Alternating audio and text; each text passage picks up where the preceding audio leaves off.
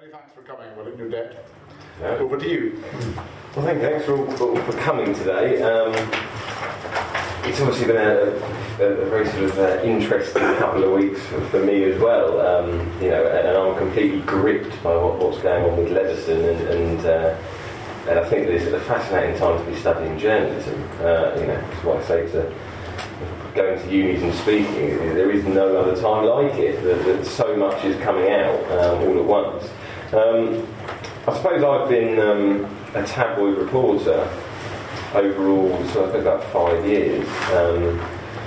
I started off, my first sort of brush with tabloid culture was in Los Angeles when I was living out there, and I met some paparazzis in a bar, and I was labouring at the time, as it happened, cash in hand sort of work, and they said, look, you're a Brit, you want to be a writer, come work for us. We need people to help caption our pictures and generally, and in the end they stuck a video camera in my hand and said, we'll take some video while you're at it. So, I was involved sort of chasing Britney Spears about and all things like that when it was at its sort of peak, and I don't know, there was something very exciting about it. There was certainly, there was moments when I went, is this really, particularly right thing to be doing? She seems like she's a bit unhinged. But I went along with it, and the money was certainly better than labouring, and it was quite a lot easier than slogging away in 90-degree heat. I moved back to England, I went to university, I did my NCTJ journalism qualification. It took me about 3 months, sort of a fast-track course. And then I went to work at the Mail on Sunday, pretty much because I got a good story sort of land in my lap, and I managed to convince them to send me to Canada to go and stand this story up, or I spent the next sort of fortnight chasing a stripper named Phoenix around New Brunswick. Somebody's got to do it. Someone's going to do it. Which was very much a baptism of fire, because I've gone from a man who had never actually really done any journalism whatsoever to what was quite high stakes, in that it was a story involving Hell's Angels and drug dealers, and I was certainly very much out of my depth. But I came back with the story and managed to. And for all of my work, I got an additional reporting byline at the end, and 2 people I've never heard of got the byline instead, and that was my first sort of introduction to. It's not quite a meritocracy, the world of journalism. But I convinced them to let me keep coming in, and so I'd do sort of 2-3 days a week, sometimes a bit more. And then I went to go and work at a news agency called Ferraris, not to be confused with the car company. They're a local news agency, and they're dotted all around the country, these local news agencies. There used to be hundreds of them, and basically, I suppose their bread and butter, they get the local paper, they read through it, they see is there any stories in here which might be of interest to the national press, they write them up and they file them to the national news desk through the newswires, same newswires that you have, AP, Reuters, etc., but it's kind of just a separate bar. They're all sort of, anyone can go on the newswires, you pay a subscription, and anyone could start filing news to national news desks. It's that simple. So I worked for one of them. Often we'd also do sort of legwork for the tabloids, and that they'd call up and sort of say, look, we need a door knocked on in your patch. Can you go and do it? So you end up doing sort of death knocks and sort of helping with kiss and tells and things like that. It's certainly sort of the breeding ground where a lot of tabloid reporters cut their teeth. I remember one job pretending to be a student when Princess Beatrice started Goldsmiths University, and spending a week I managed to blag her timetable off a tutor by saying that I was on the same course as her and I'd lost mine, and I got her timetable, and then basically just went to all of her classes, all of her seminars. She was studying sort of history of art and philosophy, and I'd done philosophy at university. I think it was why I was chosen, because I sort of had a broad grasp of what may be being discussed, and I even contributed to these seminars. I name sort of on the register, not my real name, but I sort of, and I was feeding information to the Sun about what was going on. And they did a story about her, not working very hard, turning up hungover. That the sort of normal things you do in your first week at university, to be fair. But it was certainly represented as how dare she, living in grace and luxury and can't even be bothered to attend her seminars on time and write anything. And I suppose it's one of those things that at the time you think it was great tabloid fun, and I certainly didn't feel anything. Have any ill feeling about it. I thought it was great fun to sort of be undercover and having her protection officers sort of be knocking around and never take two glances at me. They just accepted that I was a student, and I thought I was some sort of red top James Bond, I suppose, in my own little way. Anyway, after 6 months there, I went to the Daily Star. The Daily Star. I'm sure it's not top of as many people in this room's reading list, but it sells about 600,000 copies a day at the moment. I think at peak a couple of years ago, I think it was selling about 850 copies. There was certainly at times beginning to push 1 million. So it's not an insignificant thought. I mean, it sells more than most of the broadsheets put together. That said, it is probably one of the more disreputable of our tabloid papers, it would be fair to say. And certainly with the things that I've been saying at Leveson, etc., I do sort of try and contextualise and say this is the worst example of how things operate. Standards are slightly higher as other tabloids most of the time, but certainly not a great deal at other times. And there's certainly, you work very closely with other tabloid hacks from other newspapers, and the sort of things that I got up to, they got up to too. The sort of invention of quotes, invention of stories. I always remember being on a job with a Sun hack who's now very senior. He's an executive there. I will not name.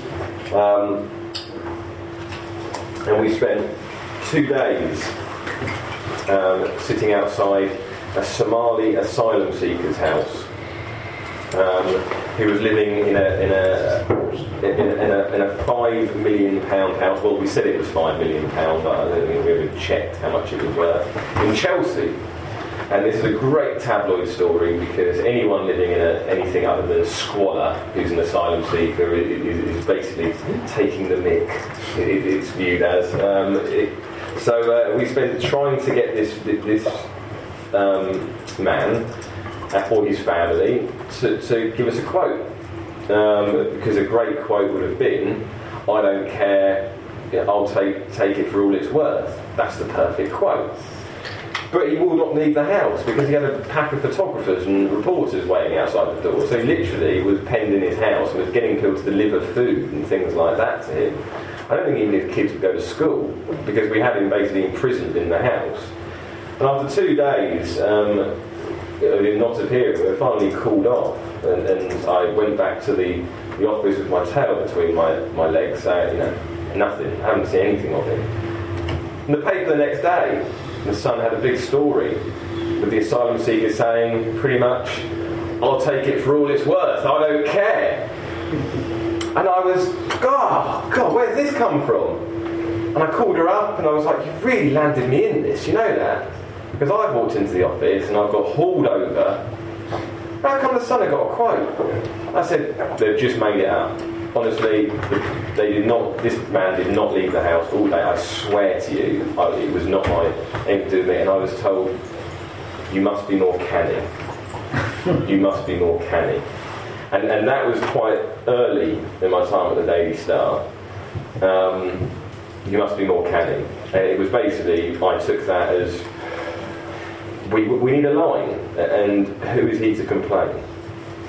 What is he going to do to complain about something like that? He's an asylum seeker, he doesn't know. He's probably got bigger problems than contacting the PCC. and that was very much the tone of things. I used that example of sort of the tone of what was going on. Anyway, after 2 years of being there, I've been unhappy for a while, particularly towards the coverage of Islam.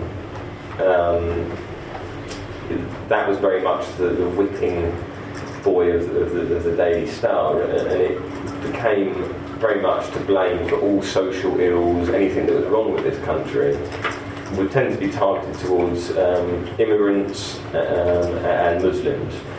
And quite a lot of these stories were so spurious and based on such scant, dubious evidence to essentially be untrue or just made up.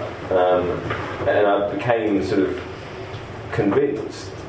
I had a realisation, I suppose, that had been nagging away for a while, that what you write sort of has real world, has consequences, and this is really undermining a lot of good work people are doing to try and bring communities together.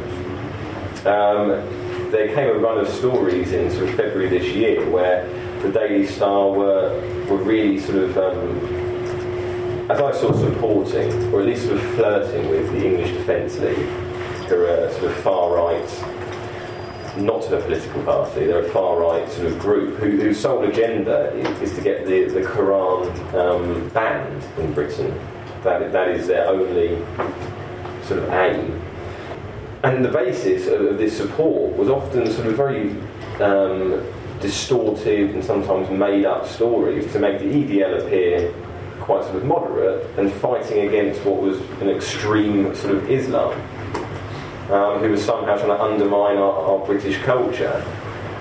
And it was day after day after day, because this seemed to be resonating with the reader. We had a poll one particular day where 99% of readers came back saying they supported the English Defence League, and that was out of about 2,000 people. That it was this incessant sort of pressure to come up with stories about the English Defence League. And it became this chicken and egg scenario. Are the readers supporting the English Defence League because they genuinely do? Or are we providing them with stories which present sort of English Defence League as the answer to the problem of Islam, that they are just buying into that? And I felt like I was probably contributing to turning what may be otherwise moderate people to far-right sort of ideologies. And I decided to quit. And I could have just resigned. I certainly was encouraged to just resign. But I decided that I was going to do something else, and I was going to resign publicly, or I was going to at least leak my resignation letter to The Guardian. And this was because I felt that when I had to resign, it makes no difference, because they just get someone to sit in my seat the next day and things carry on as normal. I thought this was an issue that was so serious that it needed to get some wider coverage. I kind of wanted to tackle their sensationalism with some sensationalism of my own, I suppose. And so I leaked this lengthy and fairly sort of at times, I suppose, but I thought very fair letter to The Guardian, and it was addressed to Richard Desmond, who's the proprietor of the company, a man who I'd never met, other than passing in the lift one day when his own personal lift had broken, you see. He shared it with us. But I felt that it's very difficult. It's very difficult. I didn't want to blame a particular layer of management for the pressures that were put on me, because I understand there's pressures on them to provide certain, to provide certain content. I didn't think it was fair. I couldn't really sort of in my head work out where I would who I would send this letter to. And I decided really responsibility must rest at the very top with Richard Desmond. It's his product. And he knows what's going out every day, and he's allowing it. So I addressed it. Also, I thought that's more likely to garner more publicity to this cause, to take it to the big man, rather than than any lower down the chain. So maybe some of the sensationalism I learnt in the tabloids I used against them in that instance. Since then, it's been sort of 7, 8, 9 months, I suppose now. I resigned at the beginning of March, so 6 months, 7 months. I've sort of, I'm a freelance journalist. I do some broadcasting stuff, I do some lecturing stuff. Certainly I haven't done myself any favours, sort of employment-wise, with many newspaper groups, wouldn't say all. The Guardian and The Independent are still sort of happy to take things off me. But certainly the accusations which I've put out and the things that I've spoken of do apply beyond just the Northern and Shell Company. Some have complained that I'm trying to tar all newspaper groups with the same brush as them, and I'm certainly not.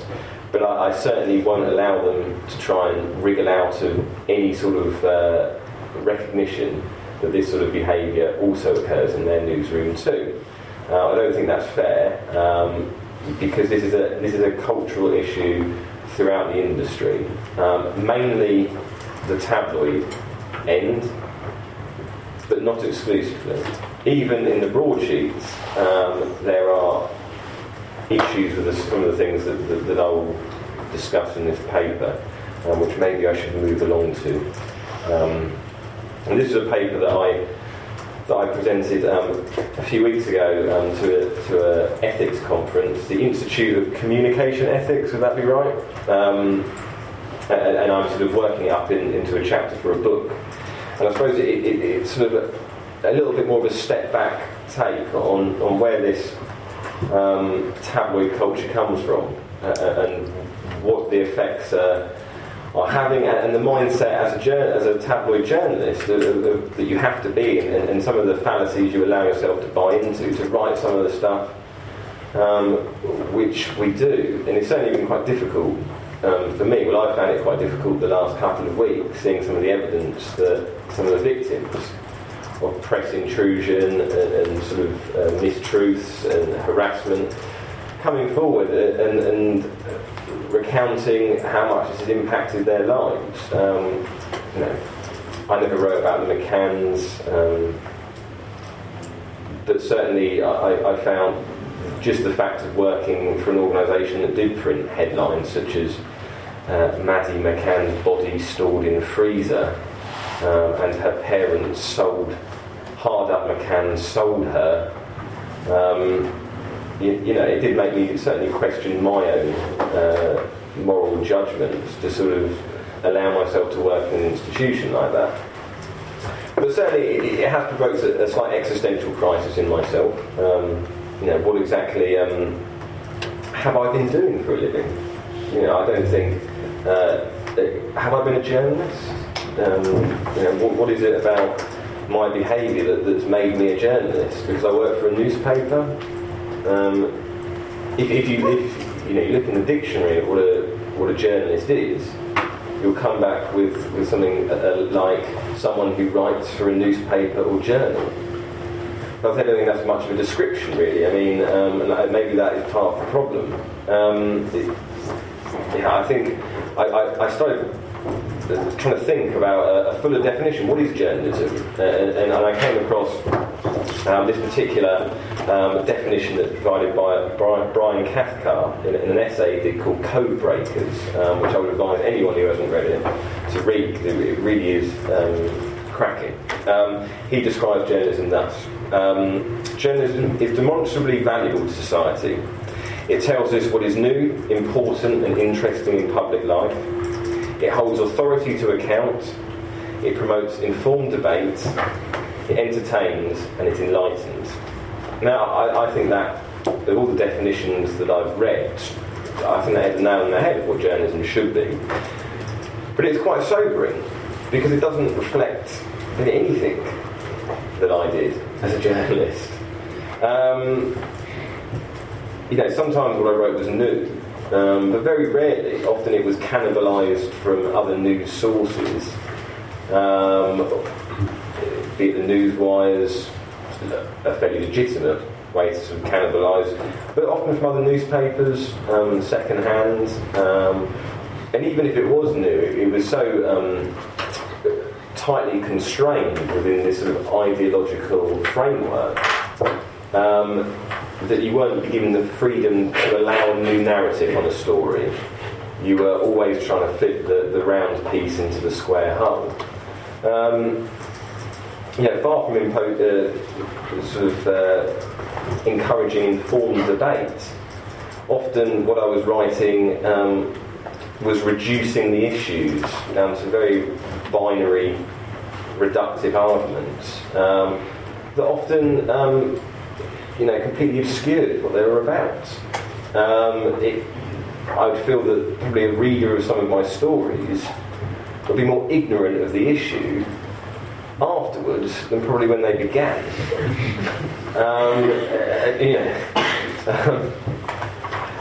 Whether what I was doing was important and interesting in public life, it's a harder question to answer. Very subjective sort of terms. It's the sort of public interest versus interest of the public argument.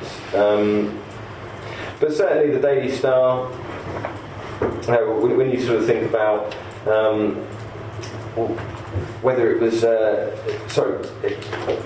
their coverage of international issues, for example, whether it was promoting what was interesting and necessary for, as a society, we should know, they had no coverage of international issues at all. Very rarely they would cover a story beyond the shores of Great Britain, and it was always done in a very reductive and mocking sort of sense. When you had the Chile mine disaster, for example, that sort of made world news, and the tabloids picked up on it because it had a great human interest hook on it. But one of the front pages of the Daily Star was Chile mine to be turned into theme park. This was the sort of tone of which international issues were dealt with. The only mention of Jordan that you would find would be attached to a pair of fake breasts rather than the country.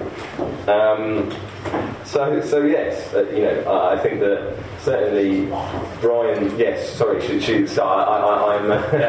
explain. She's a model. Yes, she's a very famous glamour model in England, and her name's Katie Price, but she's known as Jordan. National treasure. I just assume that everyone must know who Jordan is. But you're a big fan, I know that. Yeah, I told you not to say that.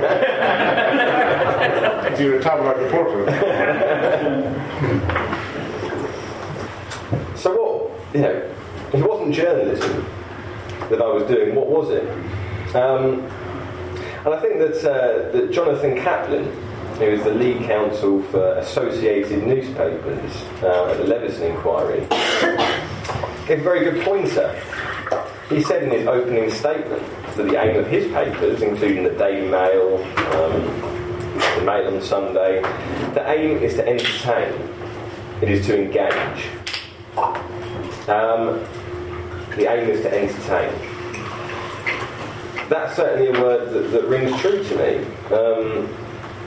Everything that I wrote was designed to appeal to the emotional over the rational, the knee-jerk over the considered, reinforcing assumptions rather than challenging them. And it's all presented in this very easily digestible style that sort of revels in its own triviality. Going back to the dictionary, I flicked to S and I came to the word storytelling. And the word storytelling said an account of imaginary or real people and events told for entertainment. I've cracked it. I've been a storyteller. Journalism is a form of storytelling. But the obligation of journalism proper is an attempt at the truth. While a storyteller's only obligation is to entertain, to engage their audience, to keep them reading. Storytelling is not constrained by the same parameters that journalism is.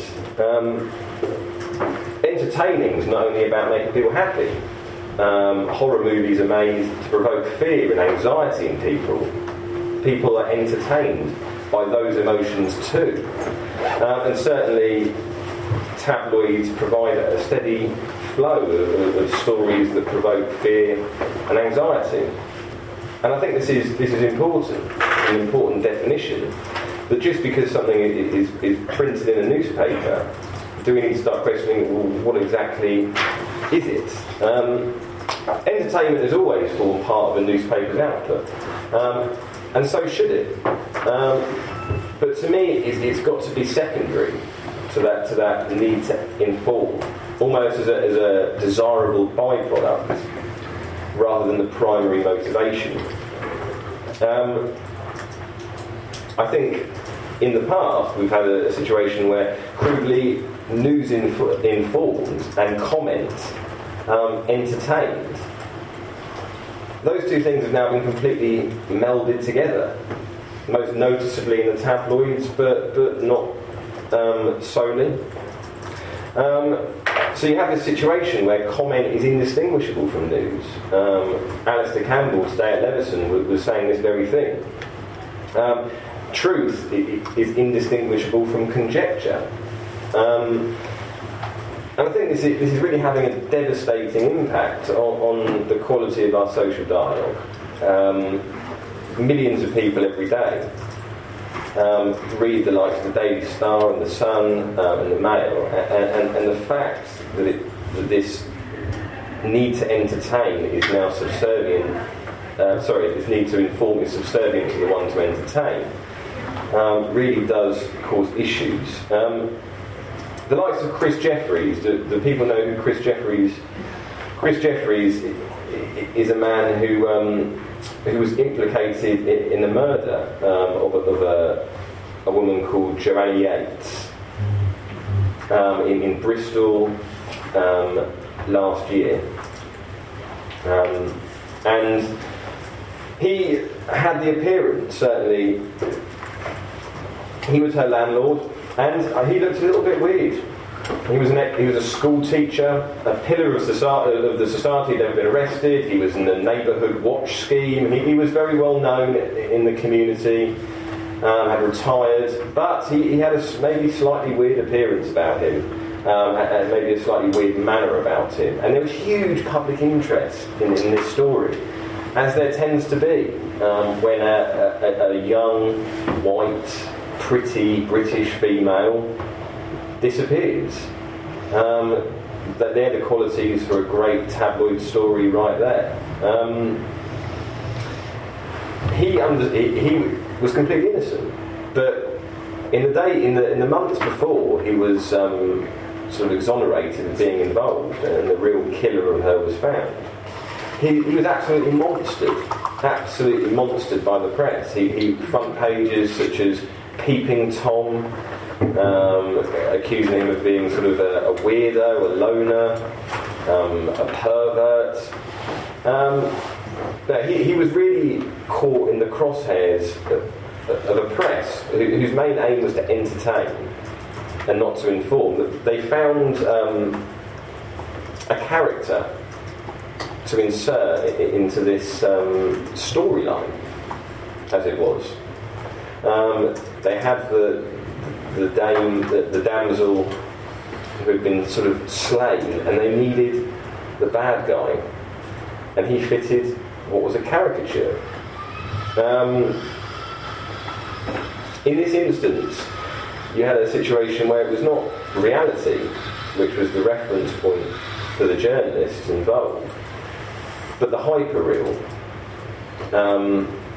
And this is something that I'm going to discuss in the next sort of 5-10 minutes, is how this hyperreal narrative has completely overtaken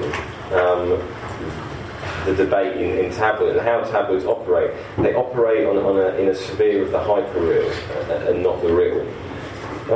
It is about caricaturing, it was about creating convenient narratives.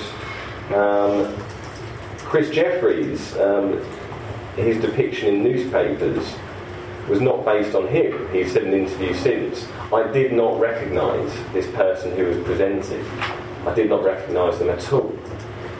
What his character was based on was the evil murderers of Hollywood movies.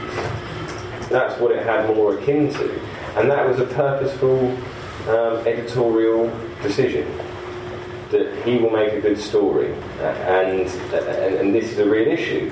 In the Daily Star's coverage of Islam, if we didn't have the likes of Chris Jeffries, Islam became the token bad guy, who all ills could be blamed on, to create this narrative of Britishness and Islam being incompatible. That was the narrative. It wasn't based in reality, it was based in this hyper-real sphere.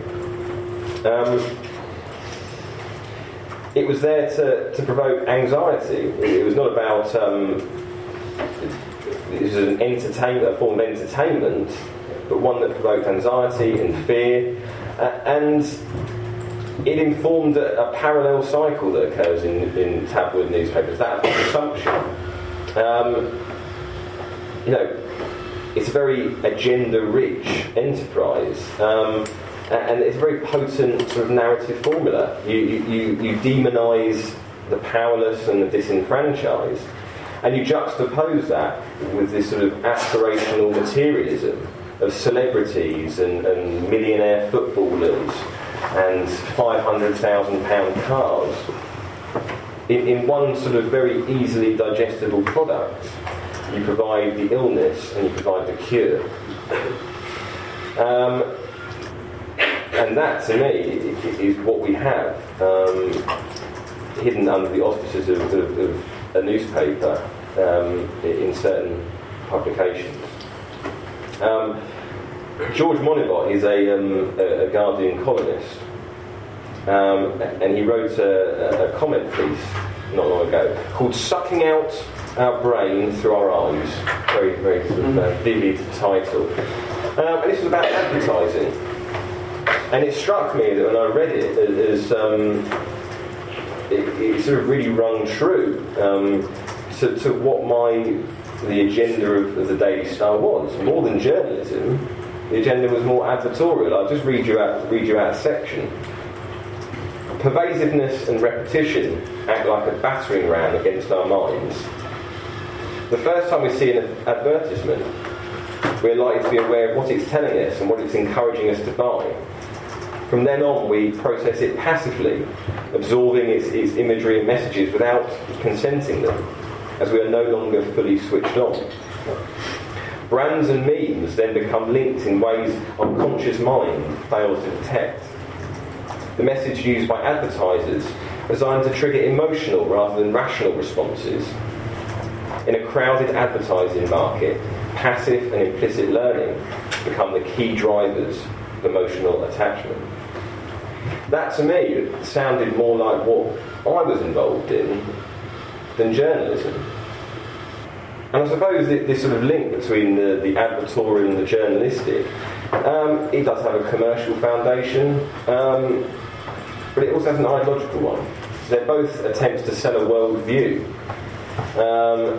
And it's a worldview that's not founded on public interest, one that's founded on self-interest, desire to sell your product. Newspapers are there to try and sell their product above all else. I said in the Levison seminar I did that capitalism that's founded on this self-interest fundamentally is trampling on journalism, which is founded on public interest. They must go together in the current climate. Newspapers must be profitable, but it's such an uneasy fit. It's a very difficult fit to make and maintain the two properly. And I think the capitalist agenda is really overbearing on the journalistic one. I think that another example of just how the tentacles of this process of spread is reality TV. Reality TV is a huge part of tabloid output. I don't know. I'm sure you're all aware of Big Brother and etc. The Only Way is Essex, perhaps. You know, it's sort of a reality TV show, but the characters in them, they're half fictional and they're half real. And it's not an accident that these programmes have exploded in the last 10 years. They're on every night, different shows like this. Because it's the perfect tabloid construct. You have these people desperate for the opportunity to be caricatures, for this sort of difference between the real them and the hyper-real them that's represented in newspapers, on TV. They're happy for that line to be blurred. And this is a cultural shift. No longer do we have to cajole people into entering into this Faustian pact with newspapers, where they become caricatures of themselves. People are queuing up and desperate to do so. It's very easy content for newspapers, and it fits their agenda perfectly to create storylines that don't necessarily bear any relation to truth, but they entertain. I suppose.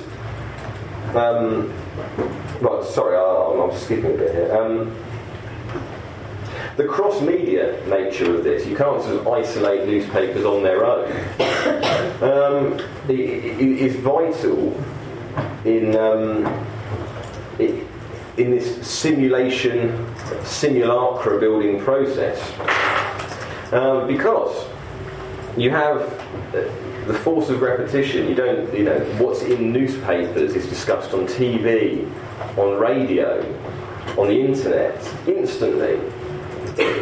The things that aren't necessarily true, through mere force of repetition, in many ways become true for all intents and purposes.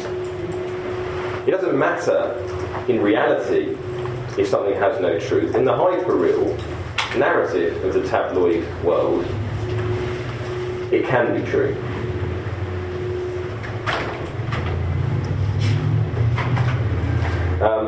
For more on that, I would read Alistair Campbell's Evidence to Leveson today.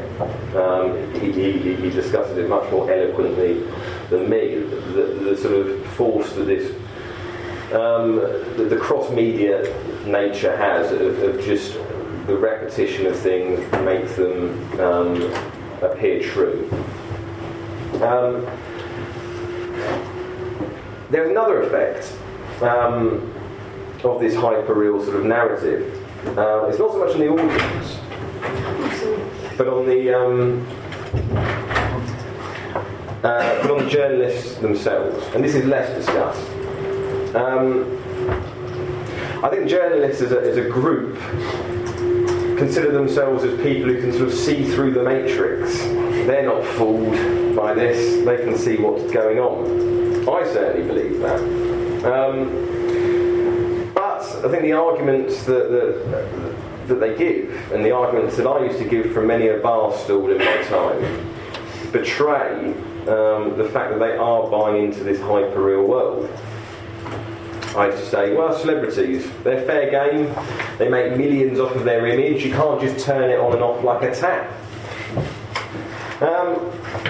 But the assumption that argument is based on is that the real and the hyper-real are one and the same.